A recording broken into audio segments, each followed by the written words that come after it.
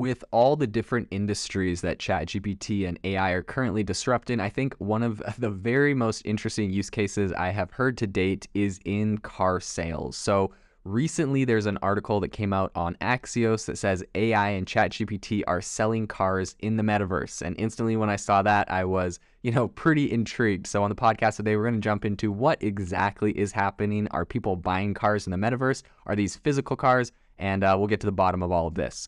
So I think the first thing to know is that, car shopping is going to get a lot easier. People are going to start doing it from their own home based off of this new technology that's being displayed. And it's all thanks to VR and ChatGPT. So I think what is essentially happening is that Fiat and Kia are both trying to, I guess, be super forward thinking and revolutionizing, the car buying experience. And they've both introduced metaverse dealerships. So both of the automakers they're pretty much the first companies to identify a really practical business application for this.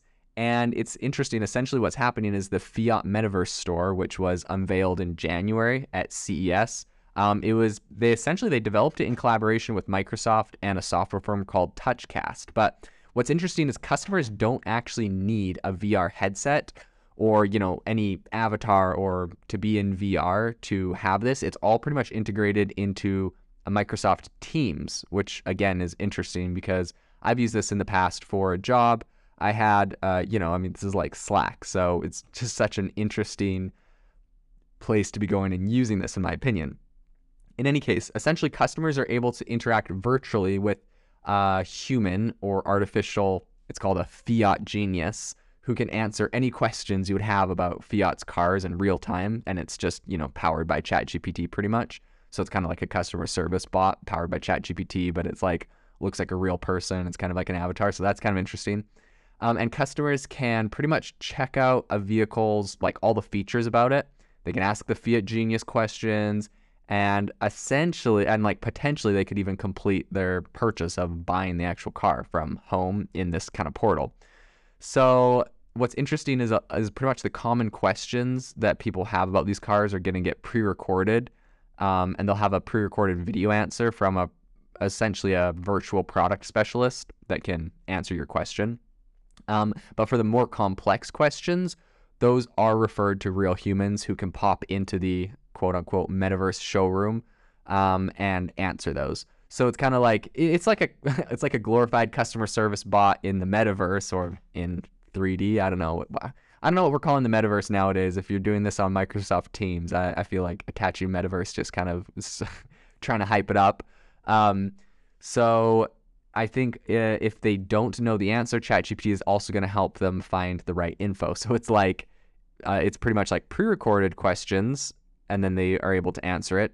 If they don't know that, it goes to a person. And if the person doesn't know that, it goes to ChatGPT. So, seems pretty funny to me. But anyways, essentially the experience is built to kind of mimic the way that a human salesperson would meet you at a dealership. And you would ask them questions, and then they'll say oh, let me show you. And then they'll walk you over and open the door and kind of show you around the car. So that's what they're trying to go off of. And I understand for a lot of people, this might be a great user experience. For me personally, if I'm going to buy a new car, I would just watch a bunch of YouTube videos about it. And I'm the kind of person that would be happy to just go to the Tesla website and purchase my car. And I guess if I have a friend that has the same one, that would be cool. But I'm less inclined to go to a dealership or want to talk to a person necessarily about all of the specifications. I would just go on YouTube. But I know everyone's different, and some people like to have that. So this might actually be a very useful thing that could help. If this was the experience you were looking for, you wanted that dealership experience, and you didn't want to leave your home, and you're like, well, Fiat and Kia do it, and no one else does. Maybe it'd help you buy a Fiat or a Kia. So pretty interesting. I think what's interesting is that these kind of interactions are inevitably going to be available inside cars themselves. So right now you're on Microsoft Teams, and you're asking questions and stuff. But what if you were actually inside the car, and rather than having to call the dealership that sold you a car and be like, hey, how do I open the hatch, or which side is the gas on, or I don't know. I guess those are kind of dumb questions, but you get the idea. Rather than looking through the manual, I remember growing up, like a light was out or something was dinging in our new what was it, Honda Odyssey. My mom pulls out like the Honda Odyssey manual from the glove box and is flipping through it, trying to figure out why the car alarm is going off or what to do when certain things happen.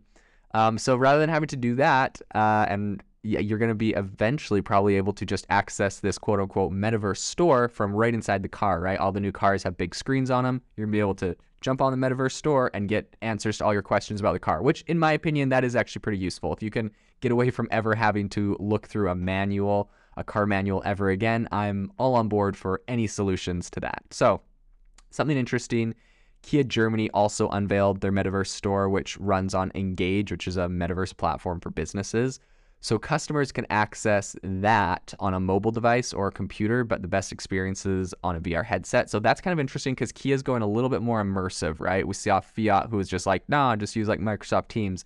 Now Kia's like, nope, you're going to want a headset, or I guess if you want, some other sort of device. But essentially, you're going to have, for that version, you'll have like a digital avatar, and then you can walk through a virtual showroom and interact with the vehicle. And I mean, to be honest, that is kind of a useful use case of VR and like being able to walk around stuff. I mean, I know on computers you kind of do the thing where you just like click around and like a 3D object. So they'll probably have that. And yeah, you get all the questions to anything you want to know about the vehicle.